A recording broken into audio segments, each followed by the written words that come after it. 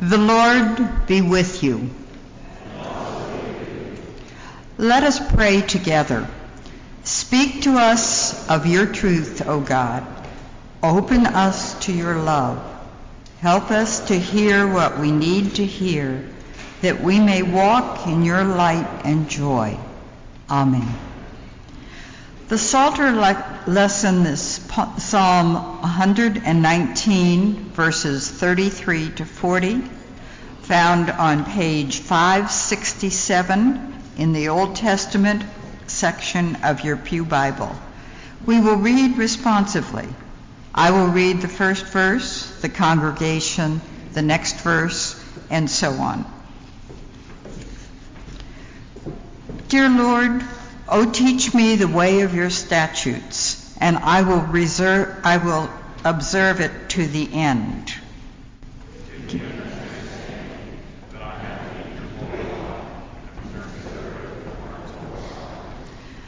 Lead me in the path of your commandments, for I delight in it.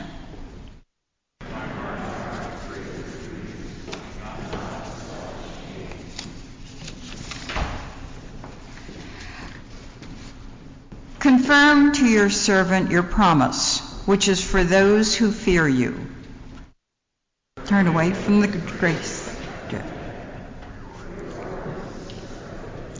So I have longed for your precepts. In your righteousness, give me life. The word of the Lord. The gospel reading is from the Gospel according to Matthew, chapter 5, verses 38 to 48, found on page 5 in the New Testament section of your Pew Bible. You have heard that it was said, an eye for an eye and a tooth for a tooth. But I say to you, do not resist an evildoer. But if anyone strikes you on the right cheek, turn the other also. And if anyone wants to sue you and take your coat, give your cloak as well. And if anyone forces you to go 1 mile, go also the 2nd mile. Give to everyone who begs from you, and do not refuse anyone who wants to borrow from you. You have heard that it was said, you shall love your neighbor and hate your enemy. But I say to you, love your enemies and pray for those who persecute you, so that you may be children of your Father in heaven. For he makes his sun rise on the evil and on the good, and sends rain on the righteous and on the unrighteous. For if you love those who love you, what reward do you have? Do not even the tax collectors do the same? And if you greet only your brothers and sisters, what more are you doing than any other? Do not even the Gentiles do the same? Be perfect, therefore, as your heavenly Father is perfect. The Gospel of the Lord.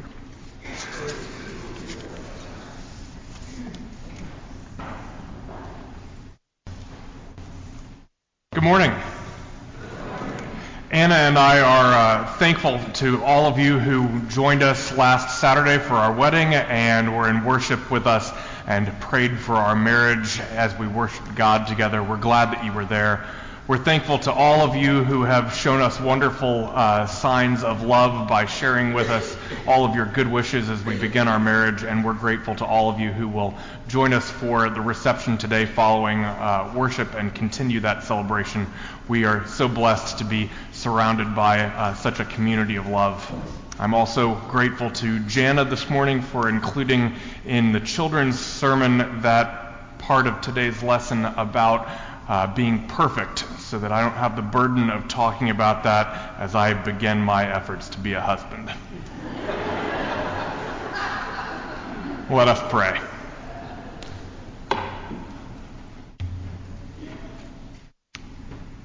God, we give you thanks for all the blessings of this life and for the wonder and mystery of your holy word.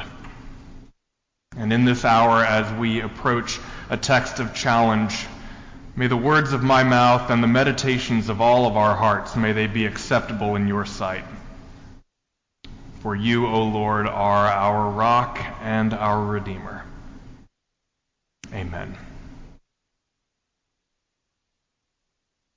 In one of this year's Super Bowl commercials, LeBron James tells the audience all of the reasons why he could tell you to drink Sprite, but he keeps insisting that he is not going to tell you to drink it.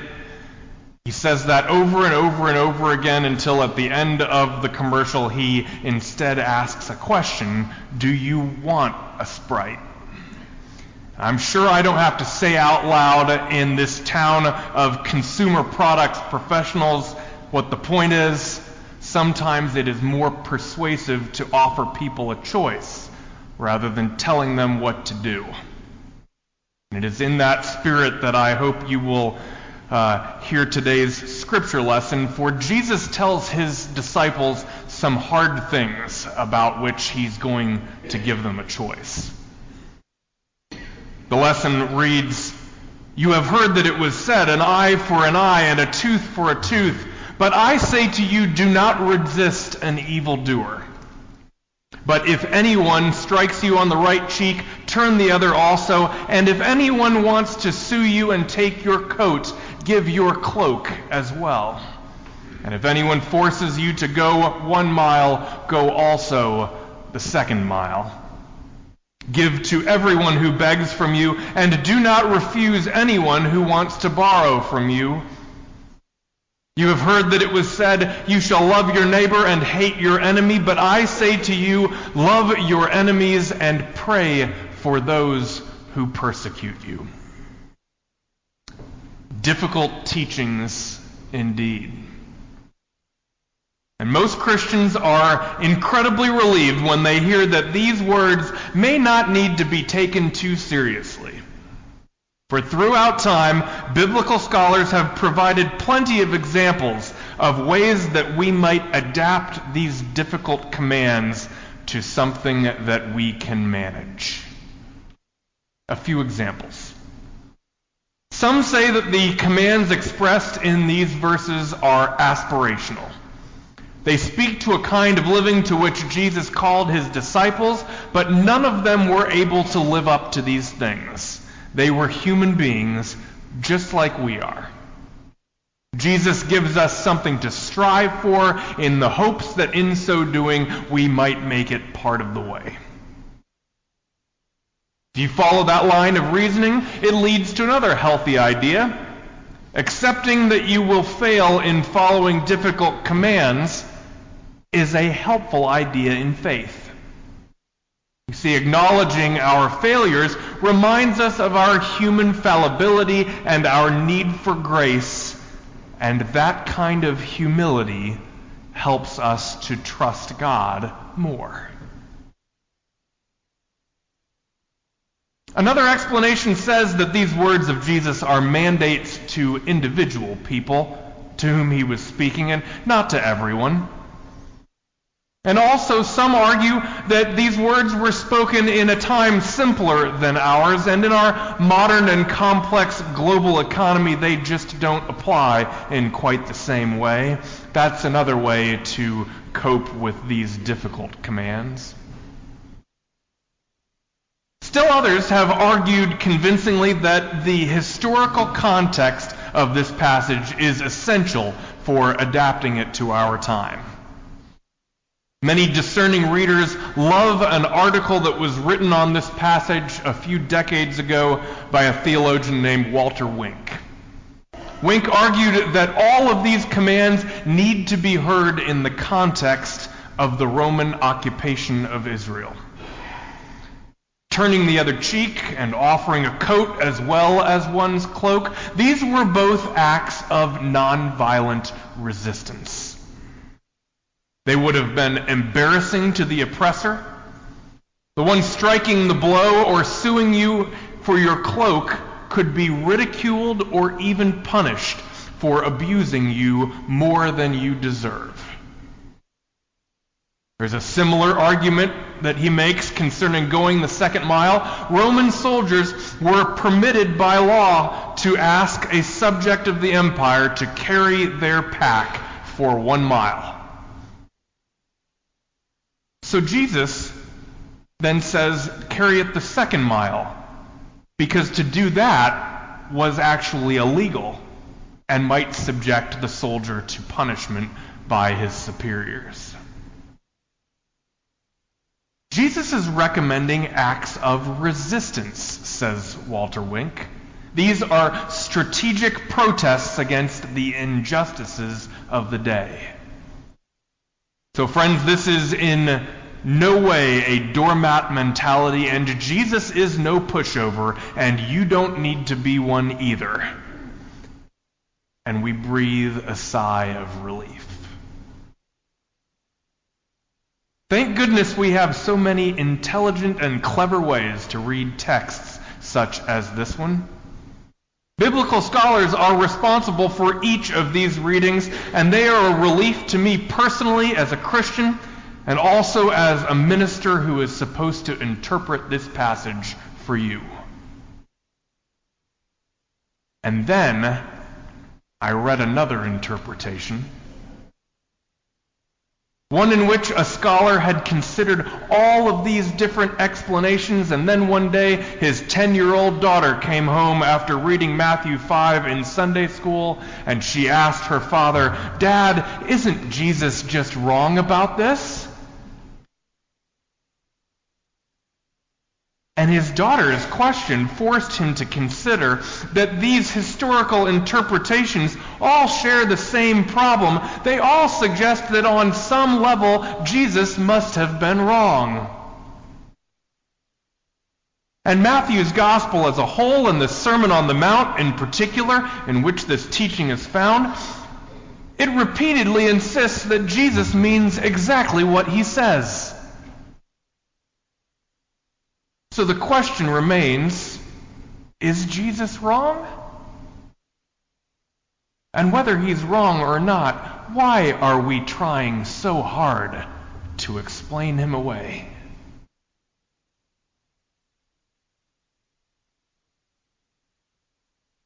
I think it's helpful to acknowledge that this is an extremely difficult text, one people struggle with mightily and always have.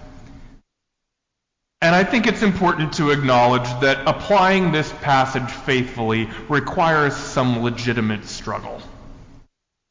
So I'd like to share with you an example of a community and a time at which I believe someone struggled with this text and did so quite faithfully. It's Black History Month. During this month, we celebrate many of the contributions of African Americans to our shared history and life together. The Civil Rights Movement and its focus on nonviolent resistance was in many ways the product of church leaders who studied these words of Jesus and took them seriously. They refused to explain away the words of Jesus. They were often critical of the larger church's lack of faithfulness to these words, and many of the movement's most influential participants were moved by something other than Jesus, but they all took Jesus' words seriously. Turn the other cheek. Give your cloak as well. Go the 2nd mile. Love your enemies and pray for those who persecute you. People who believed in the truth of these words and who refused to compromise on their integrity brought a new level of justice to America. And they did it through following Jesus' instructions, and they suffered for it. They followed Jesus in the face of fire hoses and dogs and billy clubs.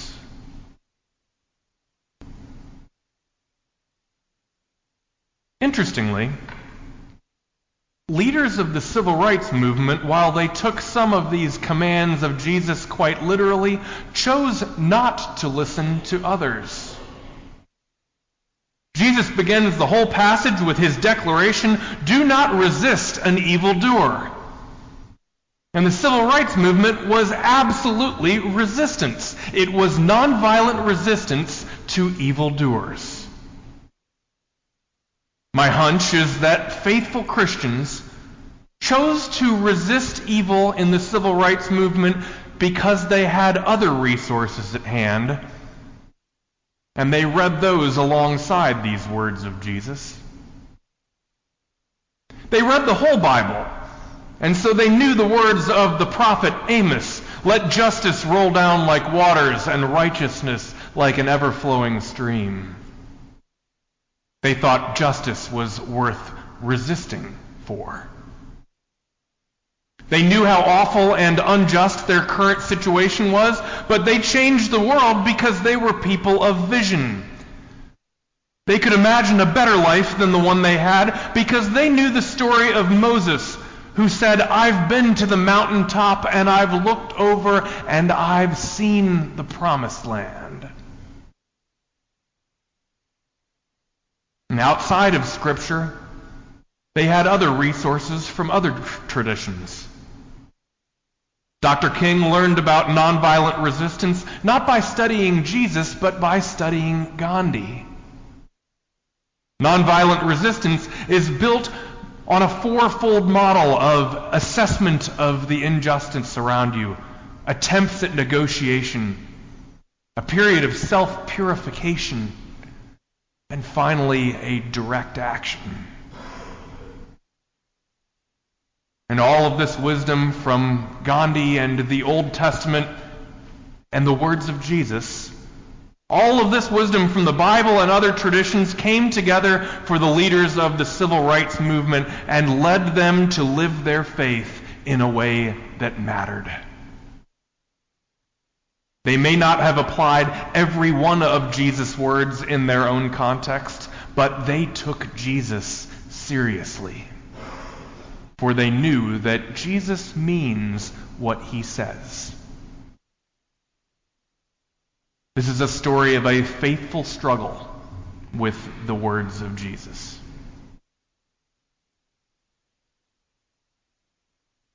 All of us, if we are to faithfully apply the words of Jesus to our lives, we need something to help us reconcile Jesus' hard commands with the way they work out in the world. And I believe the answer to that is not an easy one, but it comes to us in the way that Jesus delivers his message. Each time Jesus gives a command, he says it this way: "You have heard it said, but I say to you."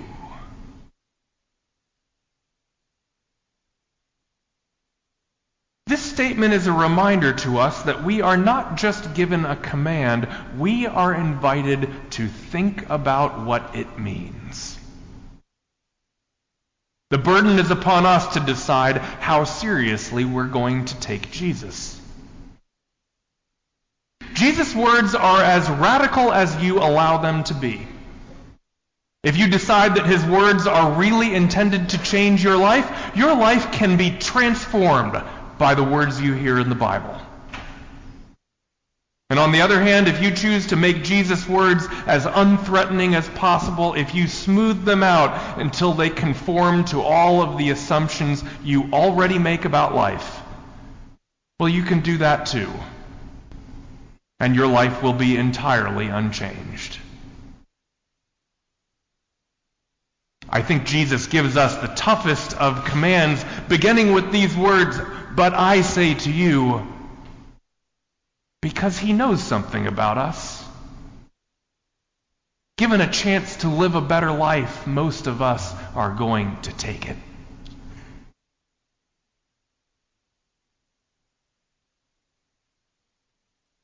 Speaking of the civil rights movement, whose work is far from over, I was reminded this week that it's an interesting time to be a minister because of the variety of strong desires that exist among you for me to talk about politics. Some of you cannot believe that I haven't been talking about politics a whole lot more, and others of you wish I would talk about it a whole lot less. Some of you don't understand why so many people in our city and across our country are protesting all the time, offering acts of resistance. And others among you have participated in those acts of resistance. And out there in our culture, on both the right and on the left, there are acts of resistance going on right now against conventional authority. And on both the right and on the left, some of those acts are being carried out thoughtfully. And on both the right and the left, some of those acts of resistance are being carried out with verbal and physical violence.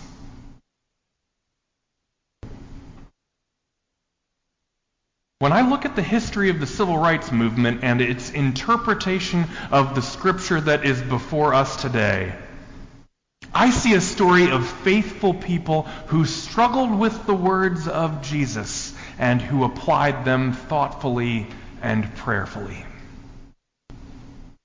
They thought seriously about Jesus' commands. They disagreed with Jesus at times, but most importantly, they took him seriously.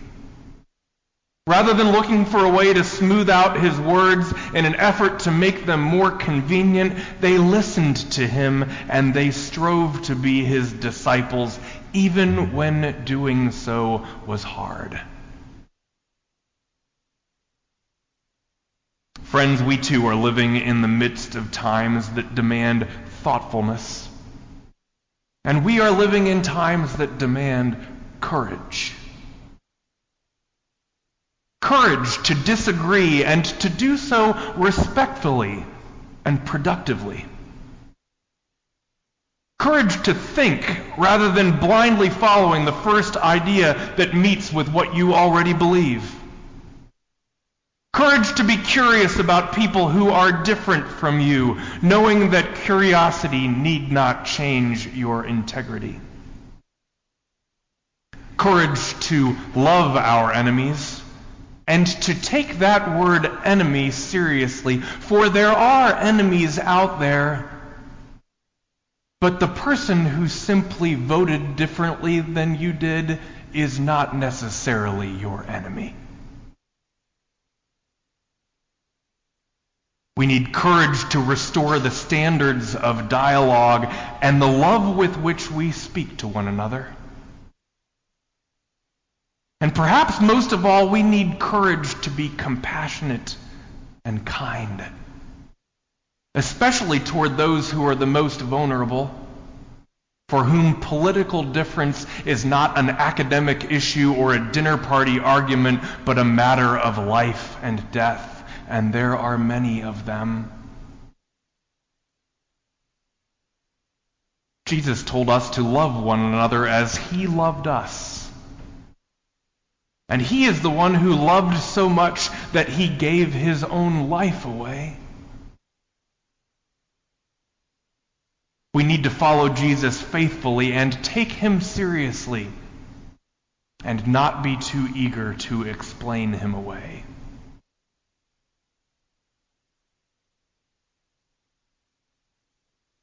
You have heard it said that these commands of Jesus may not be so difficult.